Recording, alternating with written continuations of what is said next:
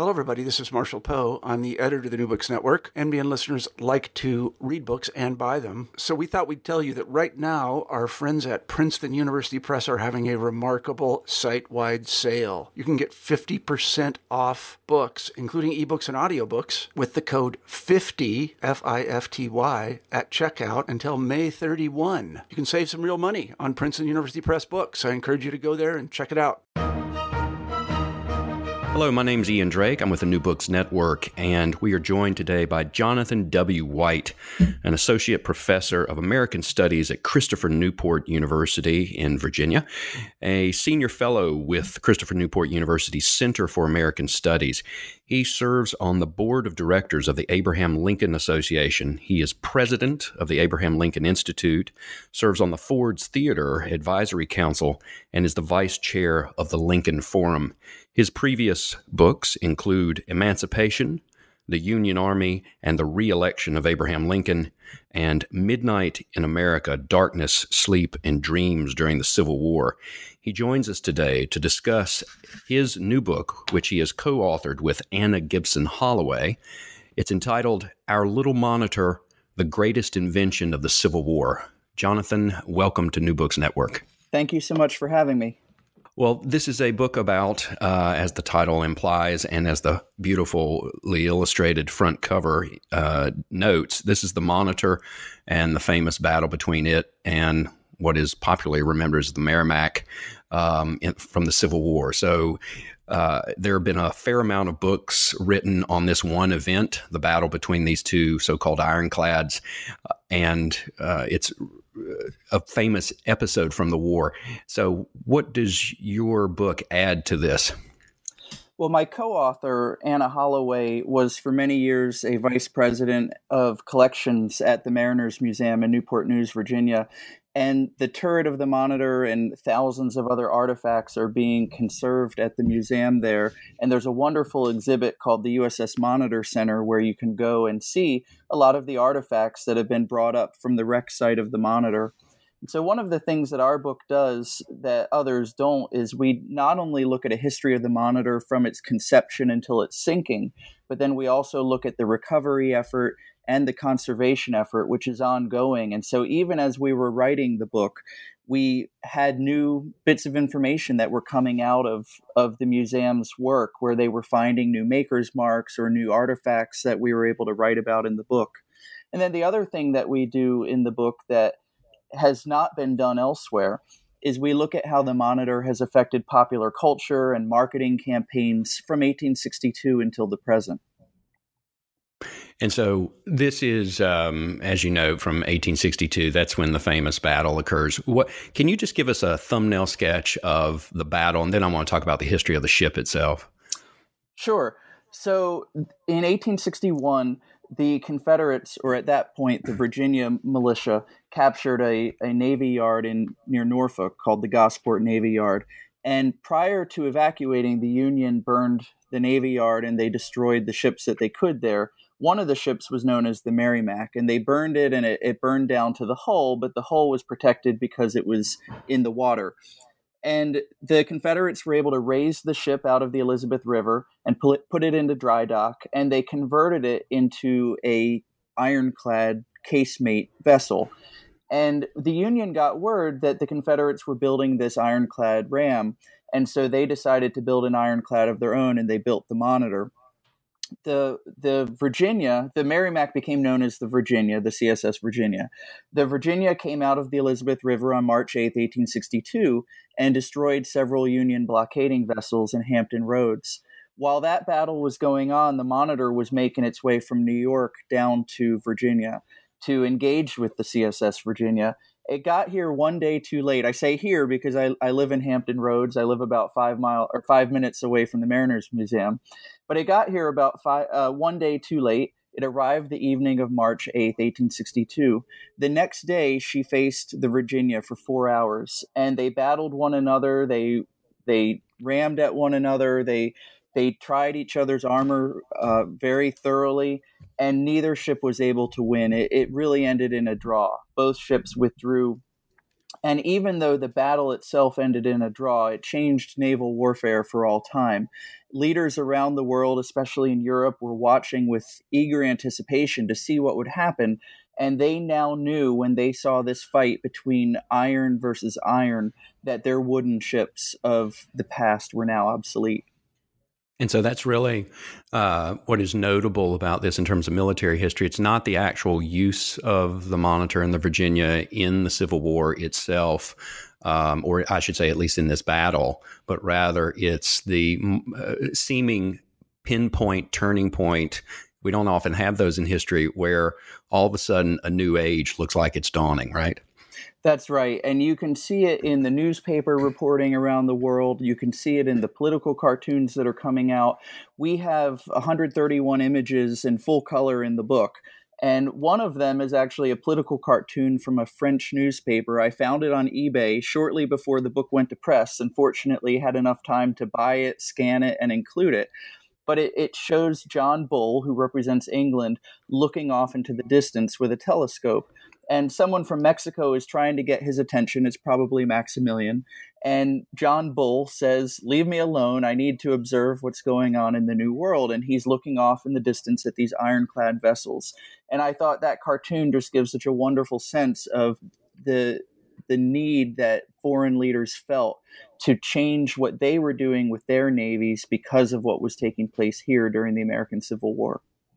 And as an aside, I should amplify what you just noted about the illustrations. You've got over 130 illustrations of all kinds of aspects of Civil War photography, cartoons, as you note, and letters and diagrams, drawings, etc. This is printed on a nice glossy type of paper. It's the kind of glossy paper we often see for tabletop books, but this is one that's scholarly and beautifully written, of course, but also it's nicely illustrated. So I think that's really adds a lot to the history of this. Thank you. So the appeal of iron is obvious, as opposed to wood. What about the actual design of this, going back before the actual battle and before the European and American leaders knew what they were really working with? What's the so-called philosophical approach to this new design? So the ship was like nothing else that had ever been built. The inventor, John Ericsson, had actually been toying with the idea for some time. In fact, in the early 1850s, he had tried to sell a similar design to Napoleon III of France, and Napoleon turned it down. The way that the ship was designed, most of the ship's spaces were below the waterline. The only thing above the deck were a revolving gun turret and the pilot house. The pilot house was where the commander of the Monitor could look out and survey the battlefield, see what was going on in the waters around him.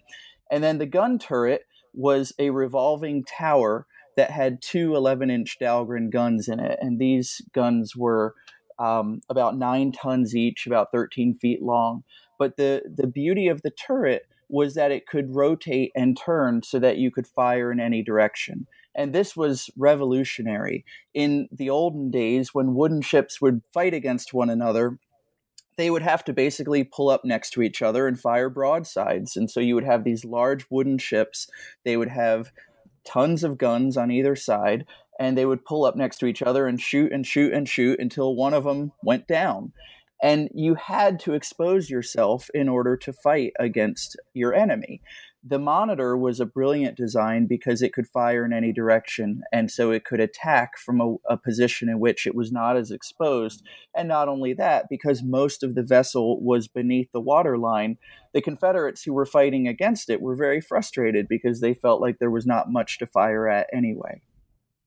And so these two ideas seem like they're separable. One, on the one hand, you've got a ship that offers very little because it's at the so little of it is above the water.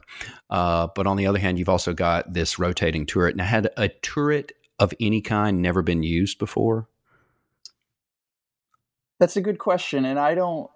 In terms of on a vessel, I don't know of any. There were other designs for them at the time, but Ericsson's, I believe, was the first to be built. Okay. And so the conception of this is it's not it never submerges. And no, this is not a submarine. This is basically, it is a surface ship, and it's always going to be that. It doesn't change. How about weather fluctuations? In other words, what happens when a storm comes up? Is it more vulnerable? Well, yeah, it did have some problems on its first time sailing from New York down to Virginia, where water leaked in and gas got trapped in, and the men had to go above deck in order to breathe. And then, sailors have habits that die hard. And so shortly before the Monitor sank on New Year's Eve, 1862. So it didn't even survive a full year. And the men tried to alter it before they took the Monitor to sea. And so they put oakum along where the metal of the turret met the deck, thinking that they were waterproofing it, when in fact they probably broke the watertight seal. And that led to water pouring in when the Monitor hit a gale off of Cape Hatteras on December 31st, 1862. That was not the inventor's fault. That was because of what the men were doing to the ship. But yeah, it ultimately did go down in a gale. And so how many actual encounters or different battles did this ship engage in? So Just one? The main battle was on March 9th, 1862. Then throughout the summer of 1862, she was used on the James River, and she never engaged the Virginia again. They sometimes would see each other in the distance and have sort of a stalemate, and Confederates on the shorelines of the James River would occasionally take shots at the Monitor, so that the men were forced to stay below decks.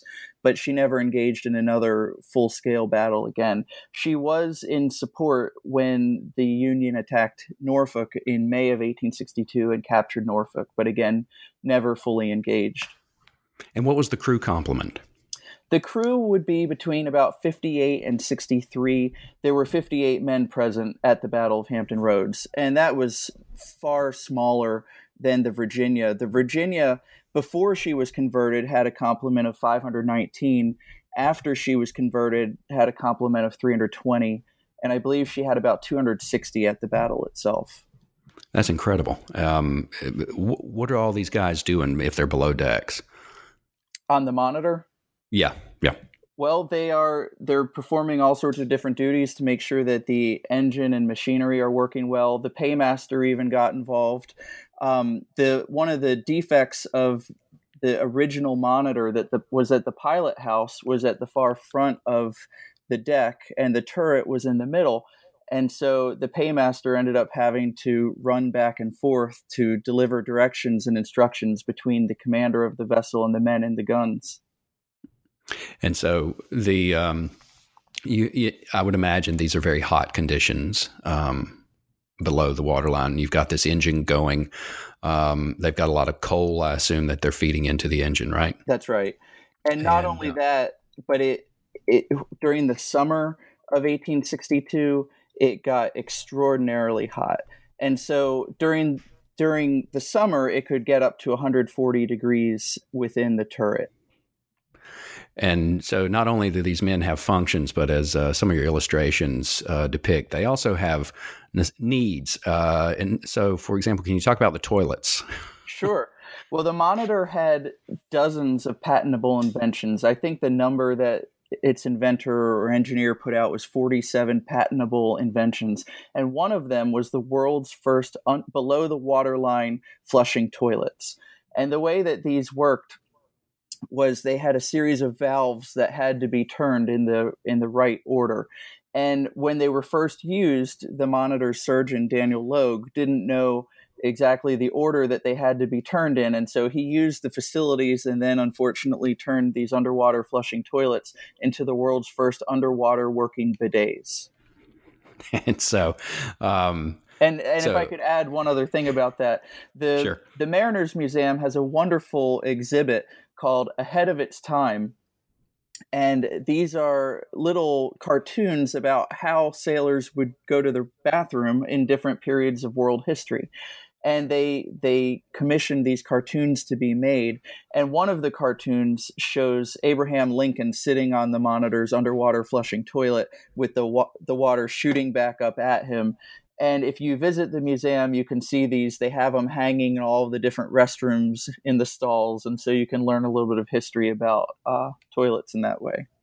And Lincoln did actually see the monitor in person, right? He did. He visited it on several occasions in 1862, and he was absolutely fascinated by the monitor. We don't know if he used the toilet, though. We don't, but the Mariners Museum commissioned this drawing of Lincoln on the toilet, and so we were able to include it in the book at least. Yes. So the concept of this waterline ironclad, and was that what it was popularly called? Everybody referred to it as an ironclad? As an ironclad, yeah. Okay. And so the idea for this is, or the ultimate design that's implemented by the military is Ericsson's. But had this been conceived of, say, in Europe for European purposes before this, or do we know? Yeah, the Monitor and Virginia were not the first ironclads in the world. The French had one, the British had one at the time of the Civil War, and people had been experimenting with this sort of technology for some time. In fact, there was actually a very early, I think, 15th century Korean vessel that was a dragon ship that was also something of an ironclad. But the significance here is the design in the turret, and then the fact that it's the first time that ironclads meet each other in battle. Okay, so this is really the testing of it. That's right. Okay, and so the engineering for this did, and this may be something, I don't know if you're qualified, quote unquote, for answering this, but in terms of the engineering difficulty, are there some problems that they faced in terms of, aside, we've talked about the problems during the storms and so forth, but are there engineering obstacles that were really tough to overcome in terms of implementing this? Well, when they first launched the Monitor on her first sort of test launch in the East River in New York City, the steering mechanisms were not quite working properly. And so the vessel bounced around the river, and spectators and journalists looked at this and thought, how on earth is this vessel going to work? And Ericsson was able to fix the problem, and then it worked fine. It's interesting that you asked the question that way. One of the things that people began to notice after the Battle of Hampton Roads was that the experience of being a sailor aboard a vessel like this was very different from the experience of being a sailor on a wooden vessel. And it was something that the men didn't fully know how to grapple with, because they knew what traditional sailors did. They knew what traditional soldiers did. If you fought on a traditional warship, a wooden warship, or if you fought in a battle, if you were a Confederate charging along at Gettysburg in Pickett's Charge, you faced a lot of danger in that. And in the process, you could attain honor and glory. And for the men aboard the Monitor, they realized that there was little danger involved in fighting on one of these ships, and that you wound up being more like an engineer, more like a factory worker than like a traditional sailor. So the paymaster of the Monitor, a man named William Keeler, said there isn't even enough danger to give us any glory. And literary figures of the period noticed this as well. Nathaniel Hawthorne wrote about the Monitor, and from his perspective, we were creating a race of enginemen. He called them a race of enginemen and smoke-blackened cannoneers who will hammer away at their enemies under the direction of a single pair of eyes. And when he reflected on this changing nature of warfare, he said heroism will become a quality of very minor importance. And Herman Melville wrote an incredible poem after the Civil War called A Utilitarian View of the Monitor's Fight. And in that poem, he also reflected on that we had no longer warriors, but operatives who were running the machines of war, not even the ships, but the machines. And those perspectives are somewhat reminiscent of their precursors to some of the debates that occurred during World War I with the use of machine guns and distance weapons. And of course, most recently, I suppose, the debate about whether to award combat medals to the pilots of drones who are here in the U.S. and piloting things halfway around the world.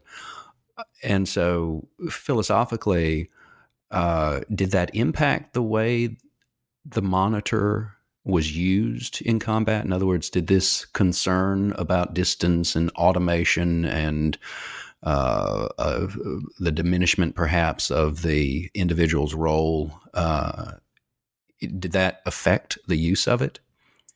I don't know that it affected the use of it, but it certainly affected the way that people thought about their role on the ship, and also the way that family members of traditional sailors felt about the Monitor. They looked at the Monitor with disgust and thought, why do these men get heaped with praises when they're not exposed to any danger?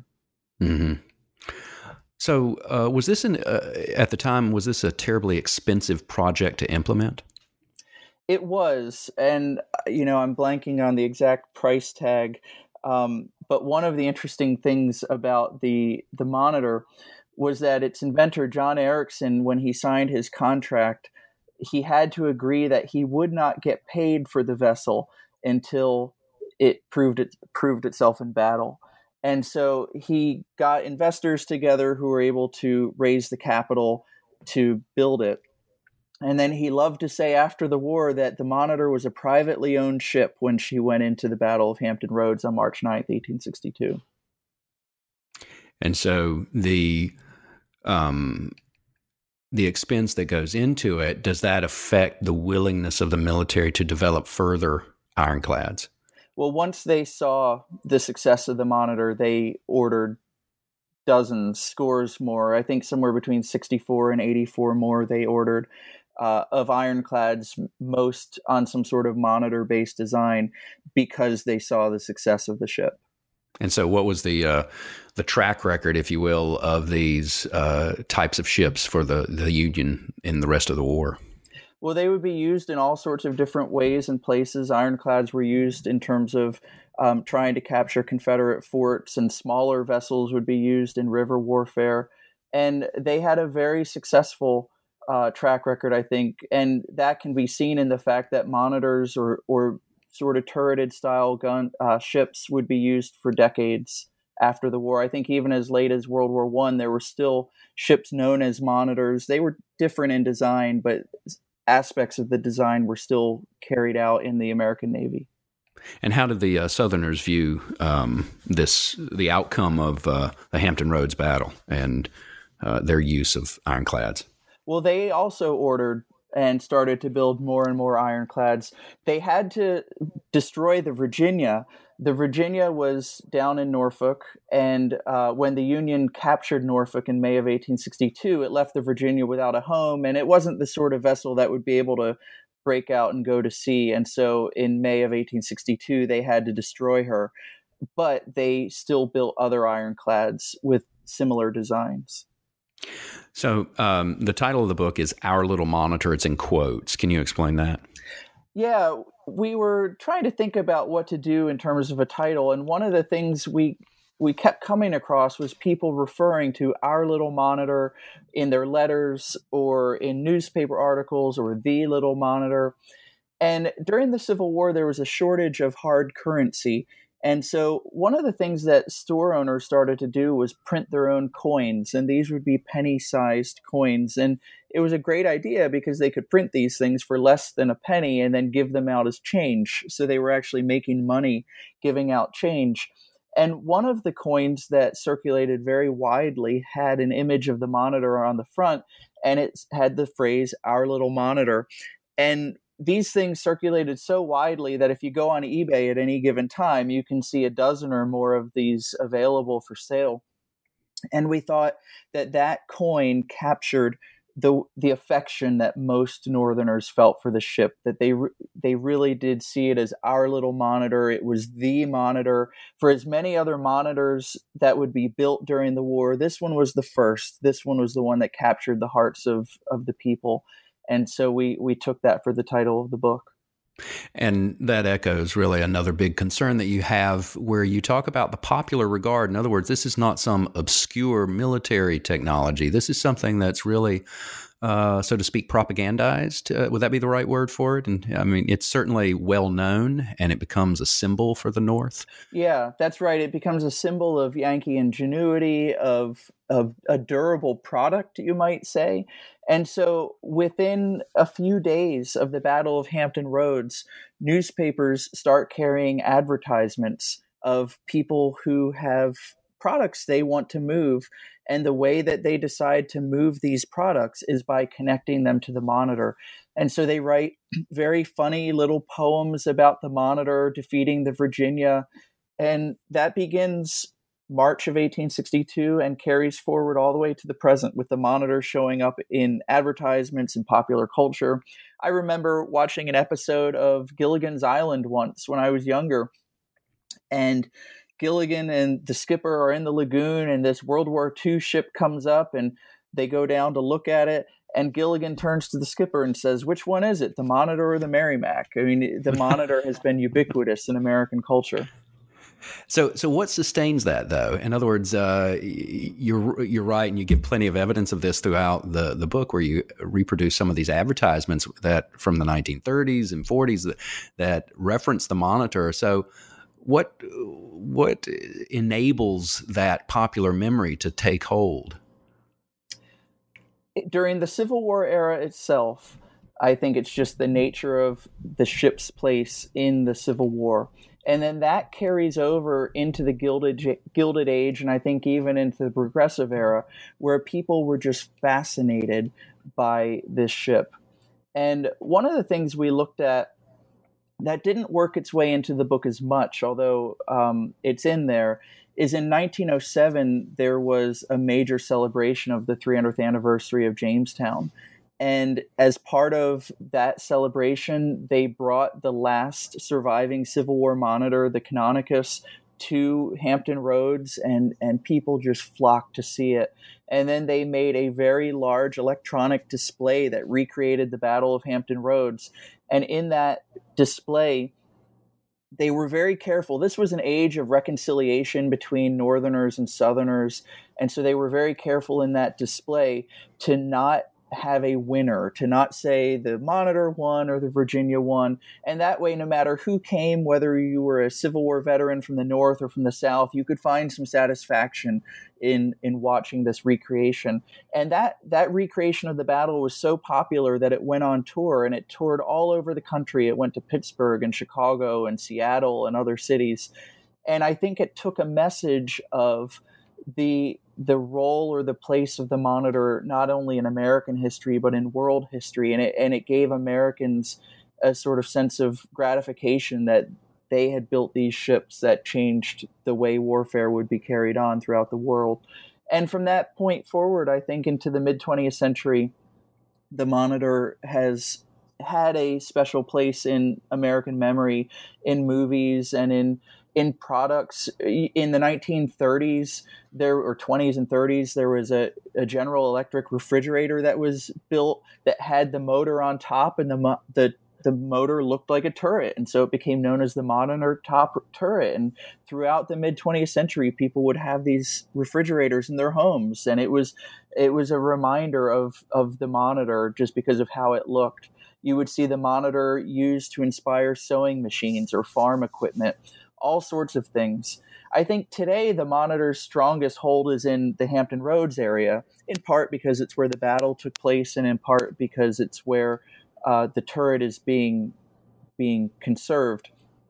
But if you come to this area, you can find microbreweries and distilleries that are making drinks that are inspired by the Monitor. There's a Ironclad bourbon distillery here that I like to frequent, and if you buy their bottles of bourbon, you can peel the label back, and they have the design, the blueprint of the Monitor in one. There's two breweries here. One makes a beer called 1862, and another has a number of beers inspired by the Monitor. They're located at Fort Monroe, and they have all of their beers inspired by the fort's history. And so one of theirs is a place called Ouzelfinch, One of theirs is a beer called Short Fuse, which was inspired by one of the sailors who had a hot temper and got drunk a lot and wound up getting in a lot of trouble. And so it's fun being a Civil War historian here in Hampton Roads and seeing how the Monitor still has a big part of the popular culture here, especially in the brewing world.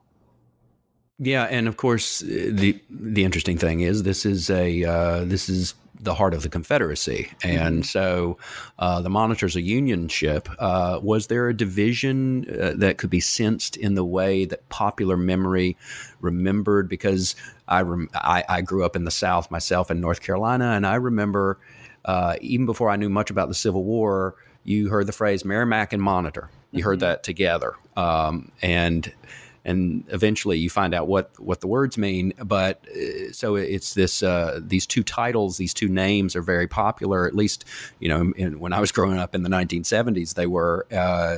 And so is there a division or a difference in perception of popular memory about the Monitor versus the Merrimack in terms of ironclads, or at least, as you mentioned, these advertisements and these tours of the battle go on.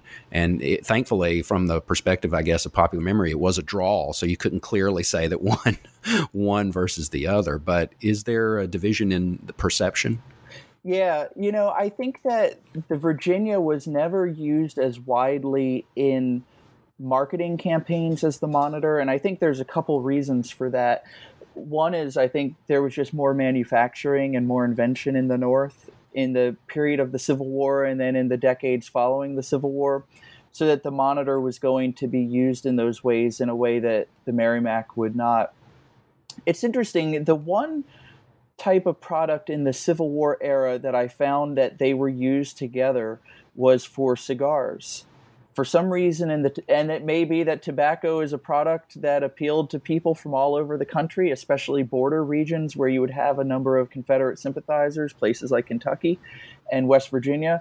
And so I found that in the 1860s and 70s, Monitor and Merrimack were used together for cigars or for cigarette cards. If you would get tobacco cards in the 1880s and 90s, they would often feature the two ships together. But other than that, it was usually the Monitor that was used as the main sort of cultural reference in marketing campaigns, at least. By the mid-20th century, though, they are again used together. And one of my favorites is a Seagram's gin ad from the 1930s or 40s that talked about the Monitor and the Merrimack as American originals. And it said they revolutionized the navies of the world. And I think for Seagram's, they realized that after this period of reconciliation, you wanted to appeal to people from both parts of the country, and so you would mention both vessels.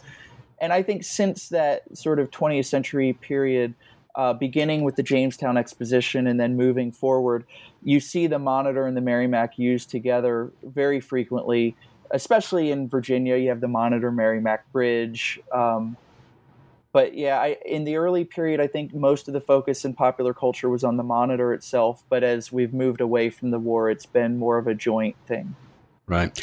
And here's a question. This just pops to mind. I have no idea what the answer to this might be, and maybe you don't either. It sounds like something that would be the subject of an obscure article in an academic journal.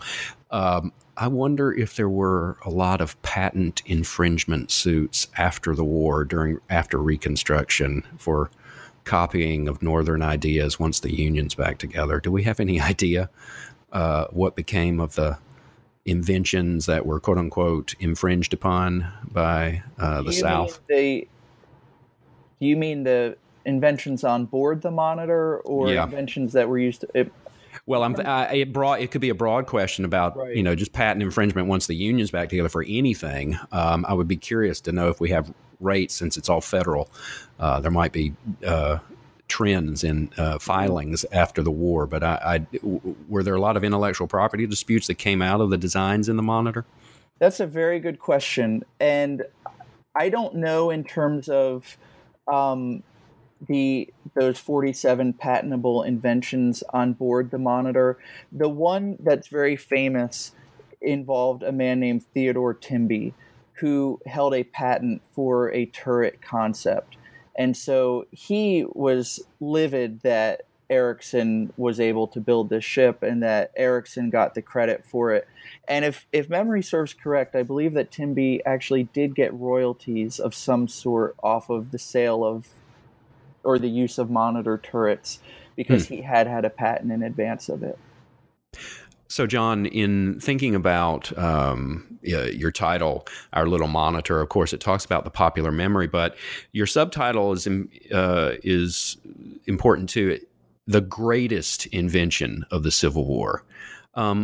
You've talked about how important this was to other nations. They were looking at this as a testing of this idea of ironclads. What makes it the greatest invention? Well, we use that as the subtitle in part to capture the nature of this ship, that she wasn't just a ship, but she was a machine, and the sense that she had all of these patentable inventions on her. I think she was the greatest invention of the Civil War because of how she changed naval warfare around the world, that it didn't just have the impact of a 4-hour battle in Hampton Roads, Virginia, but it caused world leaders to have to change their strategies for how they would construct their navies. And of course, at the time, this is the 1860s, the greatest seaborne empire in the world history is the British Empire. Did the British really take to ironclads for a time? Yeah, I think navies around the world realized and started to have to build them. The British had an ironclad before, the HMS Warrior, but she'll then just be the first of many. Right. She's going to be implemented as a typical design. Now, are there a lot of variations on this? You mentioned Erickson's not the only one, obviously, who's designing these things. And so are the variations important, or are they kind of just minor in terms of their differences? Well, they do variations to try to improve the design, and they could have variations in terms of the number of turrets. They could have a double-turreted monitor. But the biggest improvement that comes with Erickson is moving the pilot house so that you don't have this problem of the commander not being able to communicate with the men who are firing the guns. Now, part of your history is essentially a narrative of the history of its design, implementation, the popular reception of it during and after the war. But also there's a section of the book that is essentially primary sources where you quote at length, sometimes in full, diary entries or letters. And it really gives this unique perspective on what's going on, what these historical actors who would otherwise be probably obscure, what they perceive about the Monitor and ironclads. Why did you include those? We wanted to give readers a sense of sort of an immersive experience where they could read. So part one is our narrative, and then part two are, as you said, these collections of letters and diaries and newspaper clippings from the period. We wanted readers to be able to see the experience of the people who saw the Monitor or encountered her or watched the battle in their words themselves. And so each of the chapters in part two looks at a different aspect of the Monitor's history. And so we transcribed the logbook of the captain of the ship that towed the Monitor down to or escorted the Monitor down to the Battle of Hampton Roads.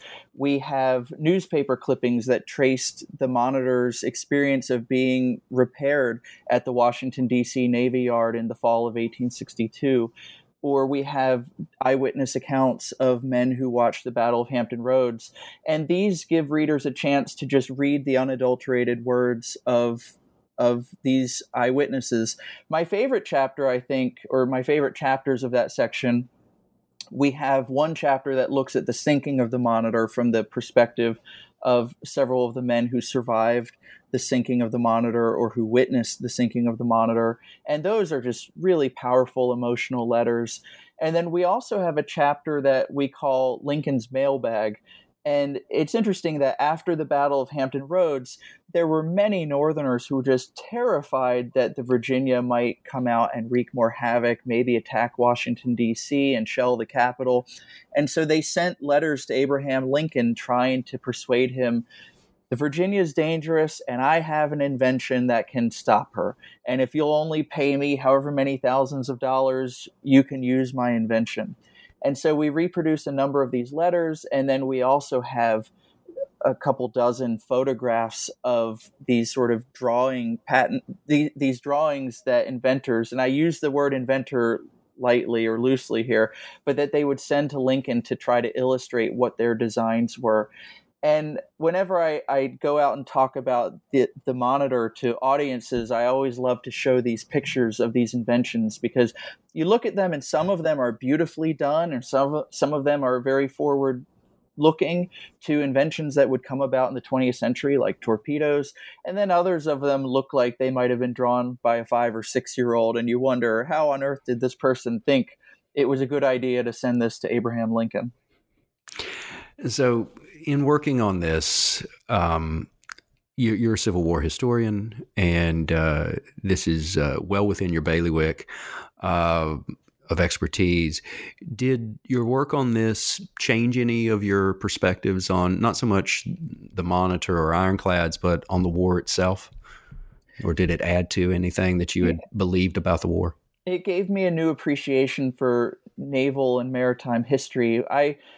I've been in the Hampton Roads area for about 10 years, and I had never really appreciated the importance of the maritime aspect of the Civil War until I moved here and started to engage with that history more. And so it was a lot of fun to be able to work on this book and learn more of that history. And of course, this is not history that ends in the 19th or even early 20th century. This is, as you mentioned or alluded to earlier, this is an ongoing historical investigation about the Monitor. Can you explain some of what's currently occurring in regard to this?